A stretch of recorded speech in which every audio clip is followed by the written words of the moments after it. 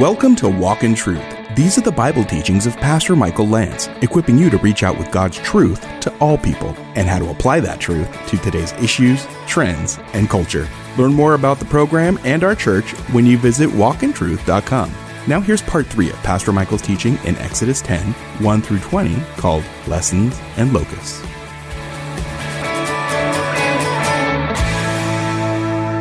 We have some pictures of locusts that I wanted to show you. And let me just take you through a series of a few photos so you can see. They're pretty cute, right? Close-up shot of the locusts, which essentially are grasshoppers. Let's go to the next one. This gives you an idea of when they come into an area, how dense, how many of them. It's very difficult to deal with. Let's go to the next slide. You can see another shot. Whatever you're trying to whisk them away with is probably going to not do much. And then finally, let's go to the next one. You can see when they gather on something like a tree like this, it's difficult to see the tree anymore. And when they're all eating and chomping, it's an eerie sound. It's also a scary reality that to try to deal with them once they've swarmed into an area is it's tough to do. They covered the surface of the whole land so that the land was darkened. This anticipates the next plague, the 9th. And they ate every plant of the land and all the fruit trees that the hail left. Thus nothing green was left on tree or plant of the field throughout all the land of Egypt. Locusts have voracious appetites, says one writer, and can eat virtually any type of plant. No crop or vegetable or fruit stood a chance against this unprecedented, unduplicated plague. Egypt would have no food, a remarkable reversal of what happened during the days of Joseph. The plague was devastating. They ate everything. I'm going to just take you to a couple of passages to show you some parallels. We're going to go to the book of Joel. You say, where's that, Pastor Michael? I don't know. It's page number 9. I'm just kidding. Isaiah, Jeremiah, Lamentations, Ezekiel, Daniel, Hosea, Joel. All right, we're going to Joel chapter 1. A little bit debate about the dating of the book of Joel, but there is a locust plague that occurs. And here's what it says. The word of the Lord came to Joel, the son of Pethuel. Hear this, O elders, Joel 1:2. Listen, all inhabitants of the land. Has anything like this happened in your days or in your father's days? Joel 1:3. Tell your sons about it, and let your sons tell their sons and their sons the next generation. So now it's a plague that happened in the life of Israel, not in Egypt. What the gnawing locust has left for, Joel 1, the swarming locust is eaten. What the swarming locust has left, the creeping locust is eaten. What the creeping locust has left, the stripping locust is eaten. And then you say, well, why? Notice, awake, drunkards, and weep, and wail, all you wine drinkers, on account of the sweet wine that is cut off from your mouth. Now we know that Israel's issue was idolatry, and that's why judgment often came to the land. But here, Joel says, there are a bunch of people abusing alcohol. And this was one manifestation of ancient worship. Not that you drank wine, that was kind of a staple in Israel, but that you drank it to excess, and even that it mingled together with your worship of false gods. And many scholars believe that the locust plague is a type of the day of the Lord, the ultimate judgment in embryo. It's a foreshadowing. And even maybe in the Assyrian invasion of Israel, or more specifically in the Babylonian invasion of Judah. For a nation has invaded my land, Joel 1:6, mighty and without number. Notice how it's described. Its teeth are the teeth of a lion. The locust foreshadows something worse, and it has the fangs of a lioness. It has made my vine a waste, my fig tree splinters. It has stripped them bare and cast them away. Their branches have become white. Wail like a virgin girded with sackcloth for the bridegroom of her youth. The grain offering and the libation are cut off from the house of the Lord. The priests mourn The ministers of the Lord. The field is ruined, the land mourns, the grain is ruined. This gives you images of makes you think of Egypt. The new wine dries up, fresh oil fails. And then if you skip down, it says 15, alas. Notice how it moves into day of the Lord imagery. Alas for the day of the Lord is near. It will come as destruction from the Almighty. God is given the credit for the invasion. Now, I don't have time to go through this with you, but in the next chapter of Joel, it picks up on this imagery of the locust invasion, and it talks about an army, and the locusts eventually kind of migrate into an image of a worldly army that God uses, and here perhaps Nebuchadnezzar's army. And look at verse 6 of Joel 2. It says, before them, that army, the people are in anguish. All faces turn pale. They run like mighty men. They climb like the wall like soldiers. They each march in line, nor do they deviate from their paths. They do not crowd each other. They march everyone in his path. When they burst through the defenses, they do not break ranks. Scary invading army. They rush on the city. They run on the wall. They climb into the houses. Images that are captured in the locust, but now in this army. They enter through the windows like a thief. Before them, the earth quakes. The heavens tremble. The sun and the moon grow dark, and the stars lose their brightness. And the Lord utters his voice before his army. Surely his camp is very great, for strong is he who carries out his word. The day of the Lord, it's indeed great and very awesome, and who can endure it? But keep reading. Yet even now, declares the Lord. What does he say? Return to me with all your heart. With fasting, weeping, and mourning, rend your heart and not your garments. Now, return to the Lord your God, for he is gracious and compassionate, slow to anger, and abounding in loving kindness, and relenting of evil. Who knows whether he will not turn and relent and leave a blessing behind him, even a grain offering and a libation for the Lord your God. What's the solution when locusts come? Rend your heart and not your garment.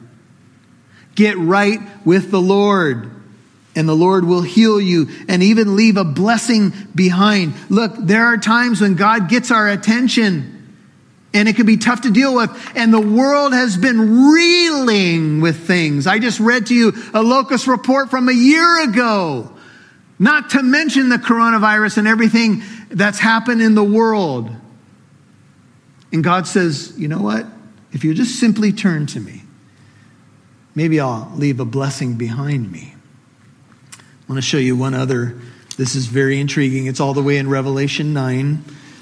This is probably the scariest chapter in the Bible. And I had to share it with you because it connects. Revelation 9:1. The fifth angel sounded, and I saw a star from heaven which had fallen to the earth, and the key of the bottomless pit was given to him. And he opened the bottomless pit, Revelation 9:2, and smoke went up out of the pit like the smoke of a great furnace. The sun and the air were darkened by the smoke of the pit. And out of the smoke came forth locusts, Revelation 9:3, upon the earth. Power was given to them as the scorpions of the earth have power. They were told that they should not hurt the grass of the earth, nor any green thing, nor any tree, but only the men, notice, who do not have the seal of God on their foreheads. That is, those who don't belong to the Lord. Perhaps 144,000 here. And they were not permitted to kill anyone, but to torment for 5 months, and their torment was like the torment of a scorpion when it stings a man. And in those days, men will seek death and will not find it, and they will long to die, and death flees from them. Now notice this. And the appearance of the locust was like horses, so obviously not an actual locust, prepared for battle. On their heads, as it were, crowns like gold. Their faces were like the faces of men. They had hair like the hair of women. Their teeth were like the teeth of lions. And they had breastplates like breastplates of iron. And the sound of their wings was like the sound of chariots of many horses rushing to battle. Some see and hear the Roman army as it destroys Jerusalem in AD 70. And they have tails like scorpions and stings, and in their tails is the power to hurt men for 5 months. They have a king over them, the angel of the abyss. His name is in Hebrew Abaddon, and in the Greek his name is Apollyon. The first woe is past. Behold, 2 woes still are coming after them. Of course, I think you would see in this now a last day's judgment, the day of the Lord judgment. Ultimately, you could see foreshadowings of the ultimate day of the Lord, but the book of Revelation depicts a day of the Lord when God's judgment finally falls on an unbelieving world. And thank God the church is not here, and thank God the remnant of Israel is marked out for protection. Praise the Lord. You don't want to meet these characters in a dark alley. You don't want to meet them in any alley, do you? All right, we'll go back to Exodus. Let's see what Pharaoh does. So Pharaoh said the men can go. He got obviously prideful and all of that. 16, Exodus 10. But when the locust came, Pharaoh hurriedly called for Moses and Aaron. And notice what he said. He said, I have sinned against the Lord, your God, and against you. Wow, that's very similar to the confession of the prodigal son in Luke 15. Now, therefore, please forgive my sin only this once. Pray for me, make supplication to the Lord your God, that he would remove this death from me. Like a lot of people in crisis, Pharaoh called for a minister. You'll hear more from Pastor Michael in a moment. Hello, I'm Rob Newton, the producer of Walk in Truth. You know, since we began on this journey of reaching out with God's truth to all people, we have grown to be on 7 radio stations, 1 in Southern California, 1 in Northern California in the Bay Area, Arizona, Idaho, Utah, and 2 in Georgia, reaching people from all walks of life and faiths. In addition, we have listeners all over the world, like in South Africa, Nepal, Australia, the United Kingdom, Pakistan, and Israel, thanks to our podcast. The country where we have the second most listeners is India. Fewer than 3% of the population are Christians there. The hope of the gospel is getting around. If you are a financial partner, thank you for recognizing the importance of Walk in Truth by giving at least $5 a month, and for praying for people's lives to be changed through hearing and responding to the messages aired each week. Through our partnership together, Walk in Truth has been able to carry God's message of hope to thousands of listeners who may be feeling stress, confusion, and hopelessness, and also contributing to the joy in learning God's Word and feeling Him close. Walk in Truth's total budget for radio airtime, promotion, equipment, supplies, and staffing is over $150,000 a year. Our goal has always been to become 100% listener supported and expand into more radio stations as God provides. Our current level of listener financial support has grown to nearly 35%, and we are praying for more listeners to become part of the Walk in Truth team. Can you become a Walk in Truth partner? Or can you give a one-time, tax-deductible Christmas gift today? Please help us reach 50% listener support before the year ends. Call 844-48-TRUTH to give, or visit walkintruth.com. That's 844-488-7884. 844-488-7884. One more time, 844-488-7884, or visit walkintruth.com. And Merry Christmas. We'd love to see who's listening, so please connect with us on Facebook, Twitter, or Instagram. Just do a search for Walk in Truth Show. Now, back to Pastor Michael Lance right here on Walk in Truth. Like a lot of people in crisis, Pharaoh called for a minister.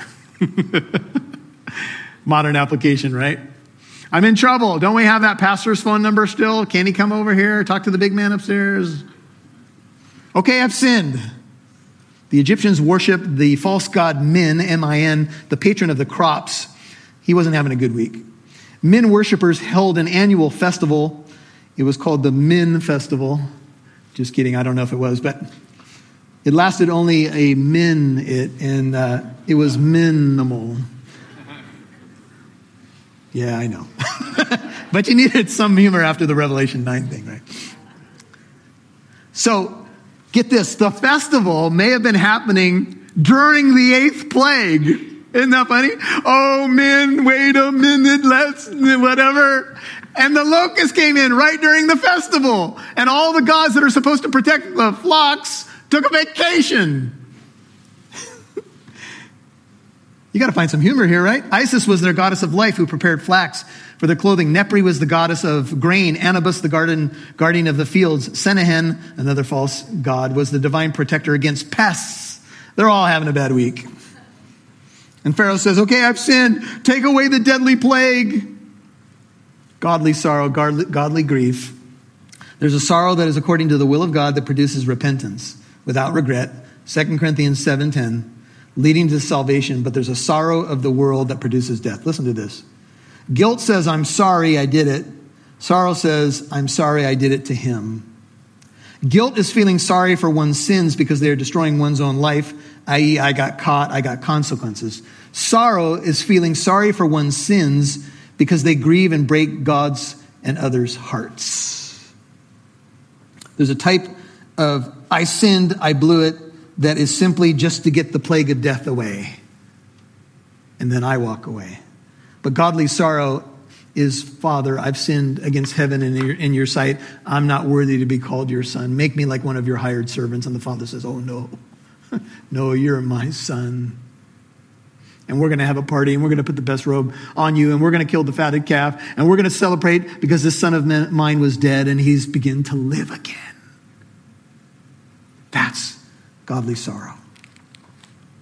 And so Moses went out from Pharaoh, made supplication to the Lord, and the Lord shifted the wind to a very strong west wind, took up the locusts and drove them into the Red Sea, which is going to happen to the Egyptian army. This is a foreshadowing. They're all going to drown in the sea. Not one locust was left in all the territory.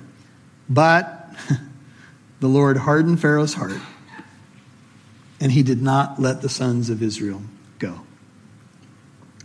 Why don't you turn to 2 Chronicles 7 and we're done. Worship team, if you can come on up, prepare yourself for the last song, 2 Chronicles.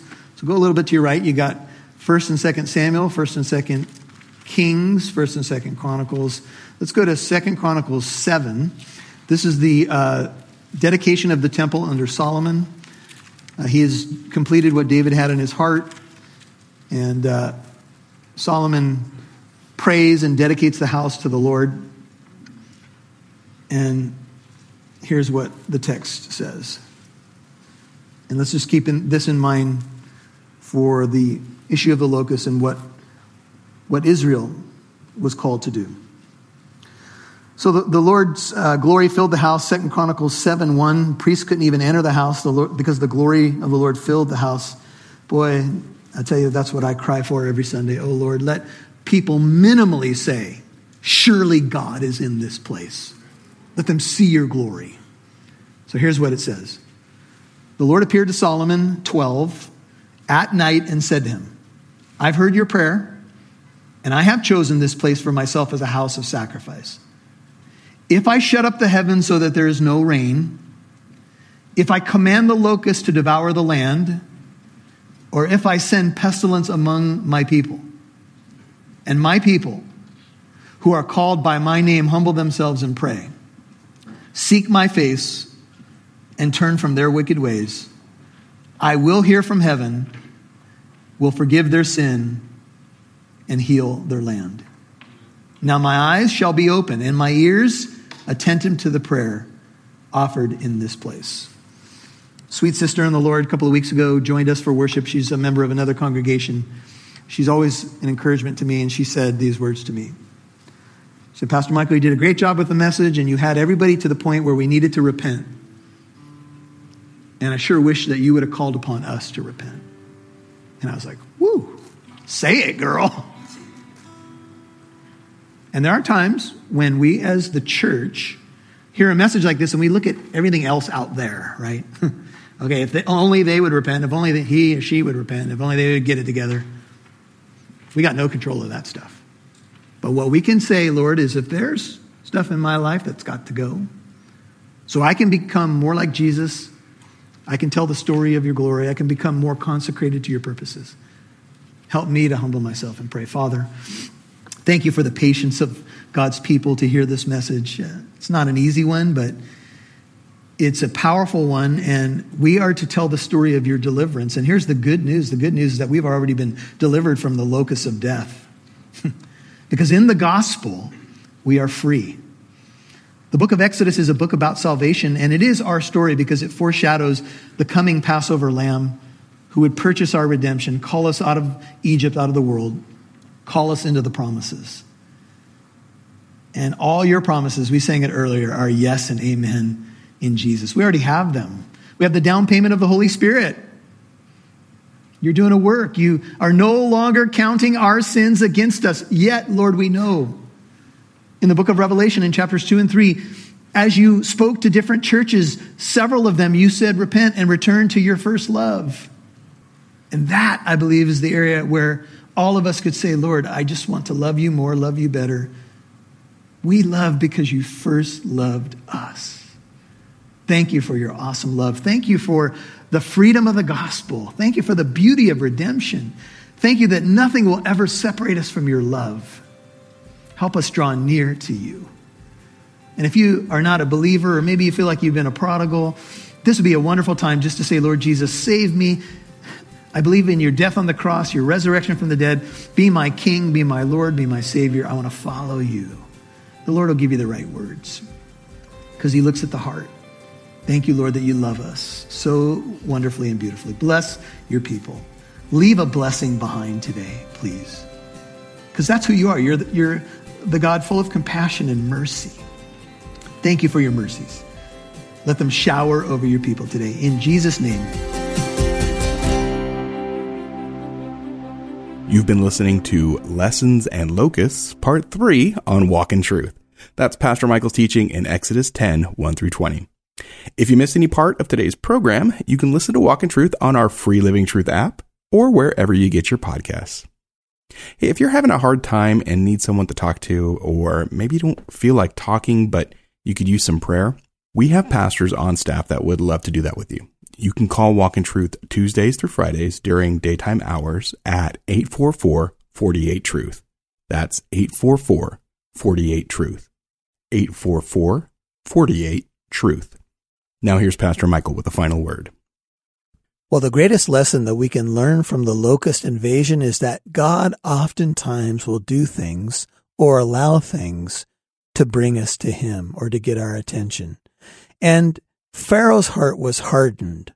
But you know what? When stuff happens in our world, when something may happen to get our attention, to start making us look above, the greatest takeaway, the greatest lesson is let it lead you back to God.